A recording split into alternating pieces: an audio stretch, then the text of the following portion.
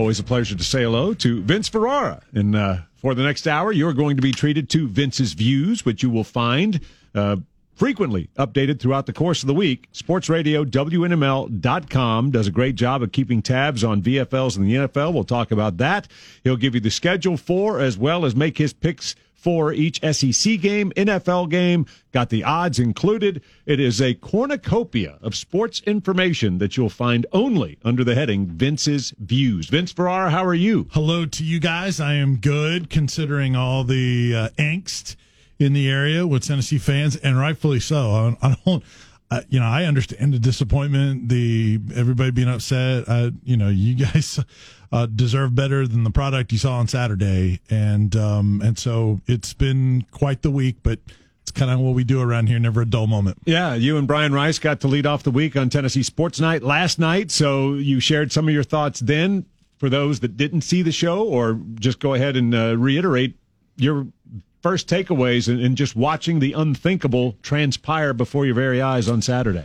Well, there's so much, and a lot of the things that have been shared in terms of, from Jeremy Pruitt and players, have only raised even more questions as to why we saw what we saw on Saturday. But the biggest question marks about this football team is the line of scrimmage, and on both sides, and they looked like the big question mark that they were going in. And actually, they looked worse, to be honest with you. Bigger question mark. Right. And it's hard to understand that this team didn't have a better plan, a better motivation, a better response to a slow start. It happens.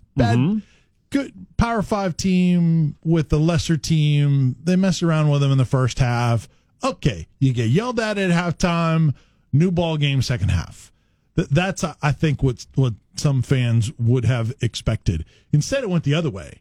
And Sean Elliott was talking about how, that really took the wind out of the sails of Tennessee afterwards. He also talked about how, we knew we can get some things done at the line of scrimmage against them, both on offense and on defense. And that's exactly what they did. So whether he's serious or he's piling on or whatever, that's not a good look for Tennessee when Georgia State's coaches is talking about those kind of things. Just so many different areas of concern. All of the coaching things, playing way too many players, in my opinion, and moving guys around in and out too much. Also the administrative things, the penalties, the running guys in late. Why does that happen in this game when you're supposedly, and that's another thing, you're supposedly making things simpler, yet you have misalignments, you have busts, you have administrative issues, you have players saying they're seeing things that they hadn't seen on tape. Darrell Taylor's talking about needing to study more film. How? Why? Some of the want to that Nigel Warrior mentioned in the post game. Darrell Taylor talking about the wake up call of, it was an eye opener that a team isn't just going to give us the game. Really? You needed a first game eye opener, and after you had a losing season. And some of these players have endured multiple losing seasons. How is that possible? So to me, can they bounce back and win some games? They can. But when you have this many concerns, this many issues, this many inexplicable things that happen in one game to start a season when everybody's excited about the direction that they think that the program is going, I think there has to be deeper rooted issues inside the wall when you see that kind of product on the field for a season opener against that level of opponent. We've heard people talk about how it seemed like the coaches treated it like a scrimmage or a preseason game with all the combinations you looked at on the offensive line, the different things that they did on defense. I just have to think that Tennessee did not take Georgia State seriously. Jimmy, I absolutely agree with that. When you operate that way, it and you say you're going to simplify things so players can play fast. They were already going to pare down what they do in terms of the game plan. Teams don't want to show a whole lot in those kind of games. And you're going to run players in and out, play to play, not series to series, play to play. Where is the continuity? To me, that position on the offensive line is the one that is most dependent on continuity. Any of the VFLs that you guys talk to that have played on the offensive line will tell you that. And they decided that, hey, they're all about the same. There's not a whole lot of separation, so we got to find out on the field. Well, it didn't work. And it was, to me, and not only did you running guys in and out, you had them changing positions too. So that's complicating things even more. See, here's what I don't like about that. Don't ask Wanye Morris to play left tackle and left guard. Right. He is a true freshman. Let him stay at left tackle. If you want to rotate a Ryan Johnson, or if you want to rotate somebody that's been in the program for a while, okay. Mm-hmm. Don't let Darnell Wright play. Now, I think he only played right tackle, But don't have him playing right guard and right tackle. Let the freshmen learn their position before you expand their responsibilities. I thought that was a mistake.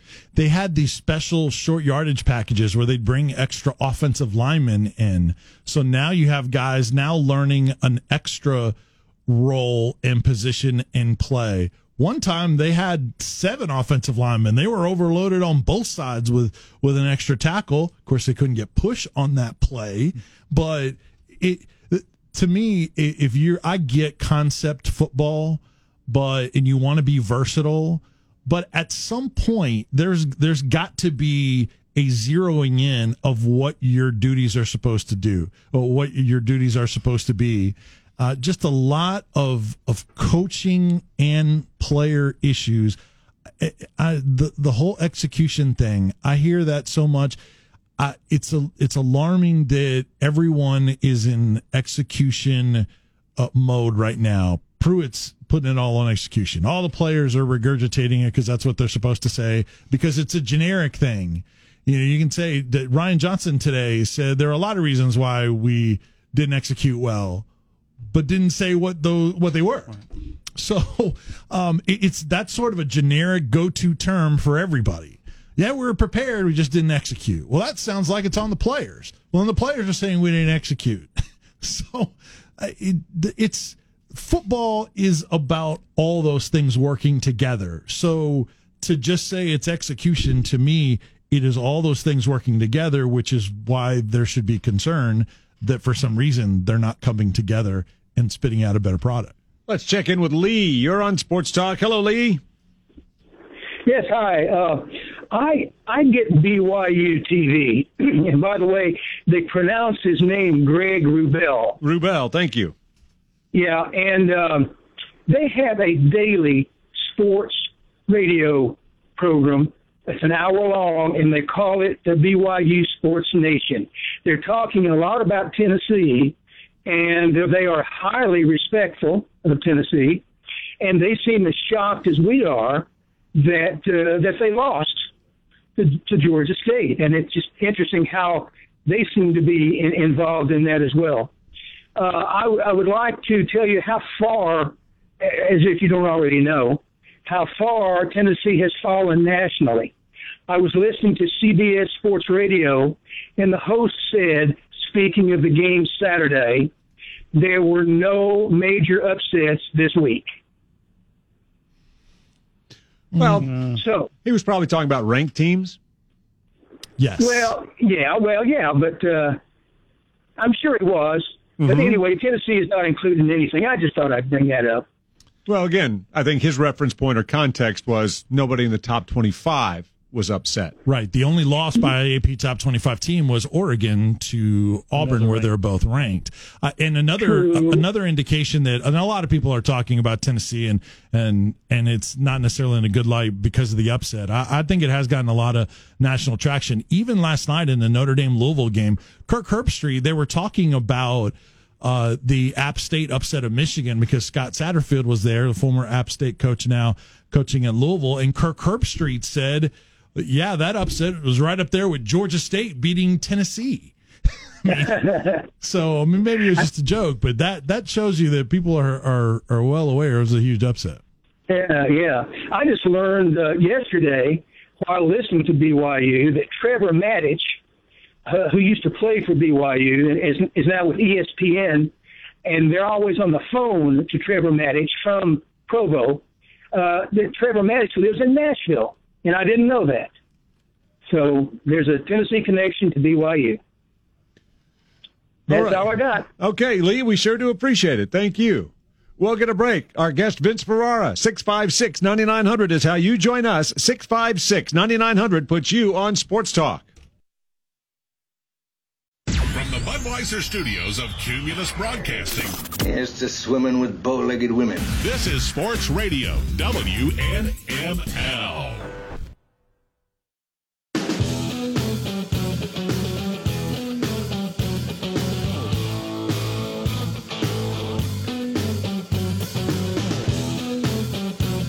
Sports Talk continues. Vince Ferrara sitting in this hour as you listen to Sports Talk. It is Jim who's up next. Hello, Jim. Hey, good afternoon, guys. Good afternoon. I'm going to preface this question by just going back to 1989 as a starting point. In that year, Tennessee won 11 games, and then the decade of the 90s was a decade to behold for Tennessee fans. That same year, 1989, started an 11-year stretch for LSU, and I know Jimmy remembers this well, although you weren't covering LSU at the time, Jimmy. They went 6 straight years of losing seasons and ended up with 8 out of 11 losing seasons. I know Tiger Stadium wasn't being sold out every night, and I know there was a lot of grumbling. Jimmy, you may have heard a lot of grumbling from relatives who were LSU fans or friends of yours down there, but it was not a happy time at LSU. Yeah, they went from saying "save that Tiger" to "don't save that coach." Yep. But anyway, in 2000, they hired Nick Saban, and we know the history of that. His second year, he wins an SEC title, much to Tennessee's detriment.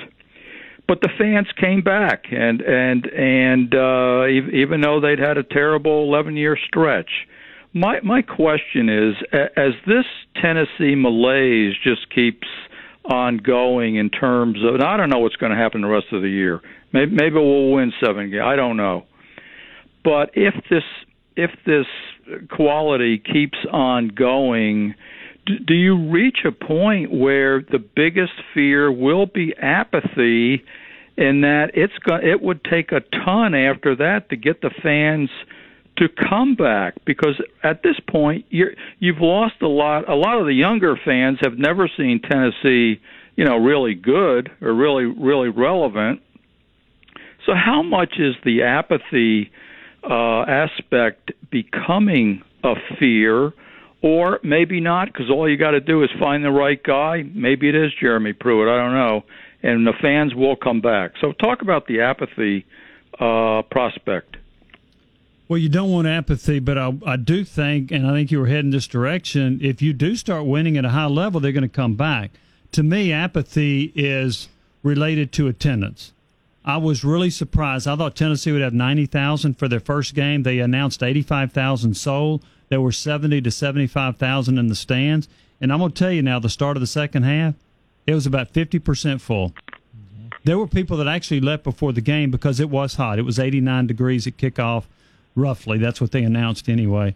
But, Vince, I think if you start winning, now you got to winning doesn't mean 6-6 in a bowl game to get fans back. Mm-hmm. You're going to have to start winning at a high level, which means around 9 or 10 to, in my opinion, completely get these fans back on your side. Yeah, apathy is bad, but I don't think it's permanent. Not for this program, not the way this fan base, this community loves Tennessee football, the university, and sports in general. So, there's obviously things you can do to increase attendance, things like that. But I think if apathy does kick in, they'll make changes, and then there'll be renewed hope. And especially if it's a popular if it's popular changes, then it's way down the road. But I don't think it's permanent, even if it does kick in at some point. Right now, we're still, I think, in the shock and anger stage, though. So I don't know that the apathy is right around the corner, Jim. Well, I think you're right, and the LSU is a good example. Oklahoma is a good example. Before Bob Stoops came there, they were having a terrible stretch going through coaches and having losing seasons. So I do agree. Just start winning some games, win 8 or 9 or 10, and they'll come back. Guys, appreciate your thoughts. Have a good afternoon. You too, Jim. Thank you very much. Let's go next to Jeremy. Hello, Jeremy. Good afternoon, man. Good afternoon. Wanted to piggyback on Vince's point about execution. At what point should we expect a top-tier program such as Tennessee? I mean, I think I saw they were the 14th best program nationally of the top 100. But at what point should we expect our recruits, high 3s, 4s, and some 5 stars, to just strap up your helmet and just outman someone? That's my question. We can talk about X's and O's, but when you should be physically dominating your opponent, the execution should be a byproduct of that. I mean, don't you think? I do. And if you didn't put the classes next to the players with their star ratings and say you just put them in the middle with all of them have had some experience, then yes, you would think you could out-talent people just based on their recruiting ability and what previous coaching staff and this one thought of them. The dilemma that this coaching staff has is the players, some of the really highly rated players on this roster right now haven't achieved that level of play, and they've been in the system for quite a while. And they've also experienced a lot of losing. So you're having to try to remake them and fit them into your system. Then the young guys that Pruitt has brought in the last 2 classes that are higher rated are still so young and green and making mistakes. So they have maybe some upside for the future, but they're not the finished product to be able to out-talent people yet. You can out-talent at specific positions when you have other ones that pull their weight that are more experienced next to them, and that doesn't happen. So it's a roster full of half abilities that you can't fully get to what those recruiting rankings and the talent that you would expect there to be on this team can't live up to, because something's pulling them down on either side. It's a tough spot right now, and I think unfortunately a lot of those older players, not all of them, but some of them have experienced so much losing. Either their confidence is down or they're numb to losing and don't know how to get out of it. And frankly, the head coach isn't used to the losing either. So I don't know if he or the staff has the right approach to get them out. Maybe he will. That's the test in front of him, but that's an unknown. And how he can coach players that aren't elite talent, and then how does he get them out of losing that he and a lot of his staff aren't used to? Right. All the questions that hopefully will play out before it's too late. The last comment I wanted to make, and I'll leave it with this, is on the apathy situation. How much do we think, with the increase of television network and television money, the SEC network and ESPNU and 2 and whatnot, how much do you think that's playing a part into the apathy or the decrease in the number of fans at the game? I mean, the season opener, we get it's Georgia State, we get it's hot, but in years past, think back, there's been sellouts for the majority part of my life on game 1, except for the last several years, of course, going along with the losing record, but also goes directly along with the increase in the ability to be on television. Why would we go to the stadium and sit in upwards to 100-degree heat when we can sit at home and watch it on TV? Well, that's kind of the question I'm going with that. Yeah. I'm sorry to interrupt you. No, Jeremy, there were Tennessee's, most all of their games have been on TV for 20-something years. Mm-hmm. And yet people were going in the 90s, and when they were good in the 2000s, they would go. So I think it's the product on the field more than anything else. I do think the proliferation of TV games and the fact that you can get a 70-inch TV in your home and that there are more people staying at home, I get that. And it's been harder for every team across the country to fill their stadium. The difference with Tennessee, in my opinion, is it's a more significant drop-off. Alabama's having trouble settling out even, as good as they are. But the drop-off at Tennessee has been, when you go from 100,000 to putting, 72,000 or whatever it was for your opener, that's huge. When Alabama has a drop-off, it's from 100,000 to 98. So I think it's the product on the field more than anything else. Vince, you got a different take? No, and I think with Alabama, it's not even tickets sold. It's just people going to the games because they know they're going to crush an opponent. And those are the kind of things that tweak Nick Saban. Is why are we playing these lesser opponents if nobody's going to show up? Let's challenge ourselves. Of course, it's easier to say that from his perch. That's Vince Ferrara in his perch with Jimmy Hyams of John Wilkerson. More with Vince coming up on Sports Talk.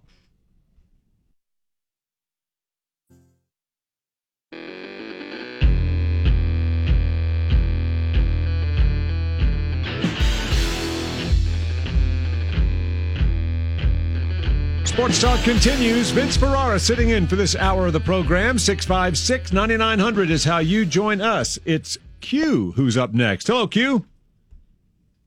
How's it going today, gentlemen? Doing well. And yourself? Hey, doing excellent. I wanted to present a scenario to you, and I know it's working within the realm of hypotheticals, and I understand that. But I believe it was 1988 when we started off the year 0-6. Given the current climate and the hostility that's surrounded the program for the past few years, and how we played this past Saturday, if Tennessee were to go out and give a good effort but still fall short to BYU, beat Chattanooga, and then lose the next 3 or 4, and we're off to a 1-5 start, I could see us in a bit of uncharted territory in the sense of, I'm not sitting here saying today we ought to fire Pruitt, but I don't see how he would last through that, and I don't see how he would be able to keep the team through that. And I know it's a hypothetical question, but what do you think would happen? Because it's certainly not out of the question. Well, it's not out of the question, but I just think that you have an administrator in place who made the hire. So I just think that unless there was something that was a serious disconnect that was apparent, I don't know that would guarantee at that stage of the season, and I'm just talking about the halfway point, anything drastic being done. Jimmy, do you have an agreement, disagreement? Well, you're not going to do anything like he's talking about if you're headed toward a disaster. You're not going to do anything, in my opinion, until the season's over. If you went 2-10, I think the head coach could get fired because you're certainly not going in the right direction. If you went 4-8, that's going to be a difficult call. I think the thing that you're looking at is he's got to show you some reason to want to keep him, and I think that's going to be one of the challenges going forward. 4-8 would obviously be a huge disappointment. Is he able to, at that time, still look like he's holding on to a great recruiting class? If not, then are you postponing the inevitable? So, I think if we go down to Gainesville and they put it to us by 2 or 3 touchdowns and we're 1-3 at that point, it's going to get really ugly around here. Now, and I'll say this: that 88 team that started 0-6. They made a bunch of coaching changes at midseason. They won their last 5 games, but nobody they beat was really any good.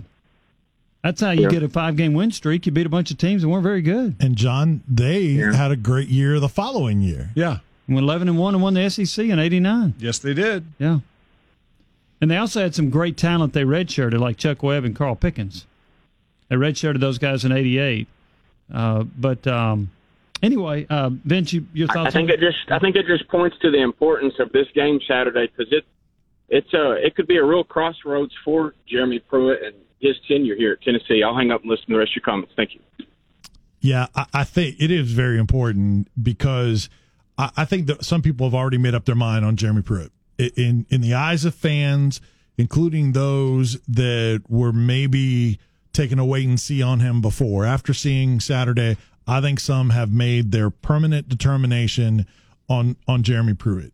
And I think even if they lose this game and fans have made up their mind and you feel like it's inevitable that they're going to have a terrible season, I don't think Tennessee is going to be ahead of the curve and do something this year. I just don't see that scenario. You guys mentioned that the athletic director hired the head football coach, so he's pretty invested in him. And on Tennessee, I don't think just they operate that way. Obviously, it will be a bad look, and the national media and everybody's going to pile on, and it's going to look bad. But another part of the coaching hot seat and how quickly moves are made, Jimmy, you know this, is attendance. If it gets to incredibly embarrassing levels in terms of the people in there, if they're drawing, if they only put 30,000 people in the stands and you're losing and getting embarrassed, that speeds up the process. Mm-hmm. But that loss against Georgia State, because of the reaction and how historically bad it was, you mentioned the attendance and everything, that's one of those games that can clip a year off of a coach's tenure. One game alone because it was so bad. Again, maybe he can work his way out of it. They can bounce back. I'm not saying that it's inevitably going to end bad. I'm saying that really shortens your leash. Wasn't Lloyd Carr fired the year Michigan lost to Appy State? I think he was fired that year. I think you're right. And they did not have a bad team. I think they went on to win like 9 games maybe. Mm-hmm. But to your point, Vince, that can, you lose a game like that, it can shorten the leash. Yeah. Let's catch up with Bill. You're on Sports Talk. Hello, Bill. Yeah, I just wanted to follow up on what you were talking about. I got to tell you, I don't think it's on the players near to the degree that some of the people want to say. I think this is all on Jeremy Pruitt. I think he's made some mistakes, and I like him. I don't want him to leave. I just don't know if he'll learn. He's extremely stubborn. And you don't come into a program saying all my juniors and seniors that I have are no good, so I can't play them and I have no talent. So those players are never going to have loyalty to him because all he talks about is not having talent. Instead of coming in and understanding whoever is a player day one when he came in, they're all his players. So I think that was his very first mistake. Secondly, he can't keep saying this is a simple defense. It's not a simple defense. If it was a simple defense, they'd be lined up properly. They'd be much better. And I think he's trying to run a defense that he has run with talent and depth that he doesn't have right now and doesn't have the ability, or he doesn't want to adapt to change the defense and gradually build it as he gets the talent. So, I mean, to talk as if you don't go from the start of, summer practice and not have your starting lineups already made out. Some of the decisions he's making. So the question in my mind becomes, can Phil Fulmer sit him down and get him to change? If he can't change, you might as well cut bait with him because he's just not adapting to what a head coach, in my opinion, needs to be. Although I don't think Tennessee will even consider getting rid of him in less than 3 years. I don't see how they would do that. I'd just like your thoughts on that because I think I continue to hear about all the disaster Saturday, but players follow coaches' leads. And I got to believe he's got a great offensive coordinator. He's got a lot of good coaches. And I don't think Pruitt is catching near enough heat. And he won't answer the tough questions, and he's not getting asked the tough questions enough, I think, by the press because he's not going to answer. He just skirts them. So that's just my view. What's a tough question? What's a tough question that hadn't been asked of him? Well, I don't think the tough question is, do you really think you're responsible and it's on you for this loss? Well, he I said think there's it a difference. Wait a minute. Okay. Wait a minute. I think there's a difference in him saying it and you believing it when he says it. Where's his passion from last year? I mean, last year he'd have been kicking things. You can't calm down that much from one year to the next. I mean, that makes no sense in my mind, Jimmy. Maybe I misphrased it with the tough questions. It's just the responses he's given. It appears that he's almost given up. Well, there are times when he's been asked questions that, frankly, he doesn't answer. Like he was asked about your offensive line combinations, and then he talked about something other than the offensive line combinations. So yeah, that's what I mean. I mean, he dodges all that stuff, and I don't know how. But I don't see him adapting it. And maybe I'm wrong. Shouldn't you think that we should be able to adapt to a defense? Those players cannot be as bad. What everybody has been led to believe when you can't line up properly and beat Georgia State. I mean, they got much more talent than that. Here's a stat on Jeremy Pruitt's defense. In the 8 losses under Jeremy Pruitt for Tennessee, they have given up 38 points or more in 7 of the 8 losses. The only one was 27 points to South Carolina. That's a lot of points, and Jeremy Pruitt is a defensive guy. Now, how complicated is it? Is it talent that maybe either is overrated or doesn't fit his system? It's probably a lot of different things, but it is concerning. To the one point that I agree with the caller is that you're talking about simplifying things, yet they still have guys misaligned and not having bust and missed assignments and having 2 defensive ends stacked on one side with none on the other, and you got your A gaps wide open and nobody can fix it pre-snap. I mean, those kind of things, running guys on late and getting too many men on the field. They're things that this coaching staff, even if they're undermanned in a lot of ways, should be better than what we saw there. So the results are that you are what your results say you are, and that is not a good look to this point. Bill, we appreciate the call. A break and a final segment to hour number 2 of Sports Talk is next. Thanks for listening and making 99.1 the sports animal, number 1 for sports conversation at work.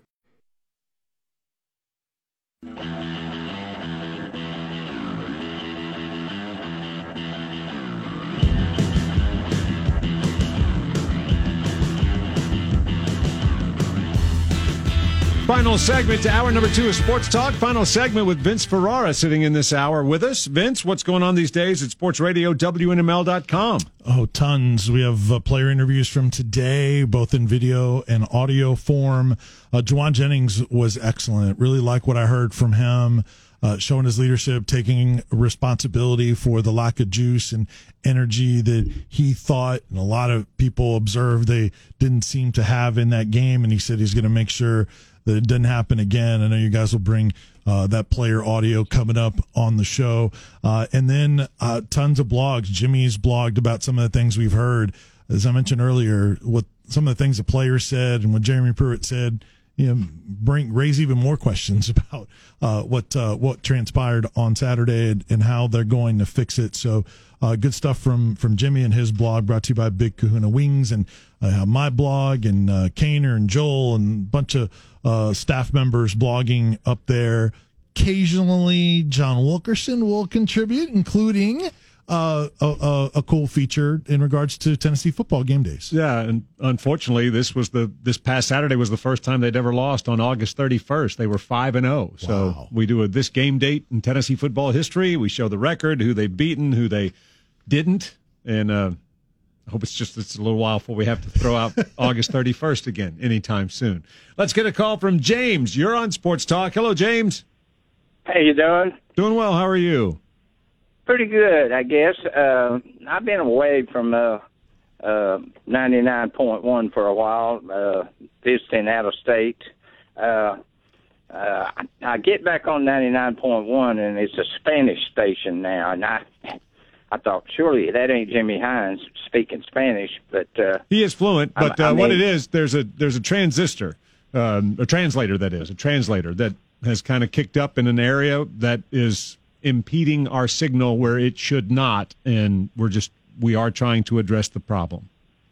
Okay, because this is just 55 miles away from Knoxville, and 99.1 used to come in clear as a bell, and now you've got that Cielito Lindo, But another thing, today I think, and it may have been what y'all just touched on, I think I saw where Jawan Jennings said he was going to be the leader of the team, and every team needs a leader. But with his past, would he be the obvious choice? I'll say this: he's bounced back from his checkered past. He's done a really nice job. There have been no issues with him of late, and I think he has stepped into that role. And he said he is the leader, and he's not going to let what happened against Georgia State happen again with the lack of passion and emotion on that sideline. I know where you're going with that, but this is a guy that was given another opportunity, and I think he seized it. And I don't have any issue with him being a leader of this team. And James, real quick to your question about the signal, what helps speed this process and getting that fixed is to get contact information for the FCC to for those that are logging complaints. So if you want to hang on the line, Sam will get your info and then we can turn that in, and it just only adds to the process of speeding it up if we can give them, all right, here are all the people that are mad about it. James, we do appreciate it. We need to get a break as Mr. College Football, Tony Barnhart, joins us next. But Vince, to pick it up again, there's absolutely no reason folks shouldn't make Sports Radio WNML.com part of their daily routine. That's right. All the podcasts go to the show tab, and it's got all the specialty shows. A lot of great content on there. Go every day, and I appreciate you guys. And you have Carnes at West. Correct. Rebels off to a great start. Absolutely. Looking good. Couple 2-3 future college players on that team as well. Very much so. And then the NFL show will debut on Sunday. Look forward to seeing you at Blue Moose Burgers and Wings. Likewise. Thanks, guys. Vince, thank you very much. That's Vince Ferrara.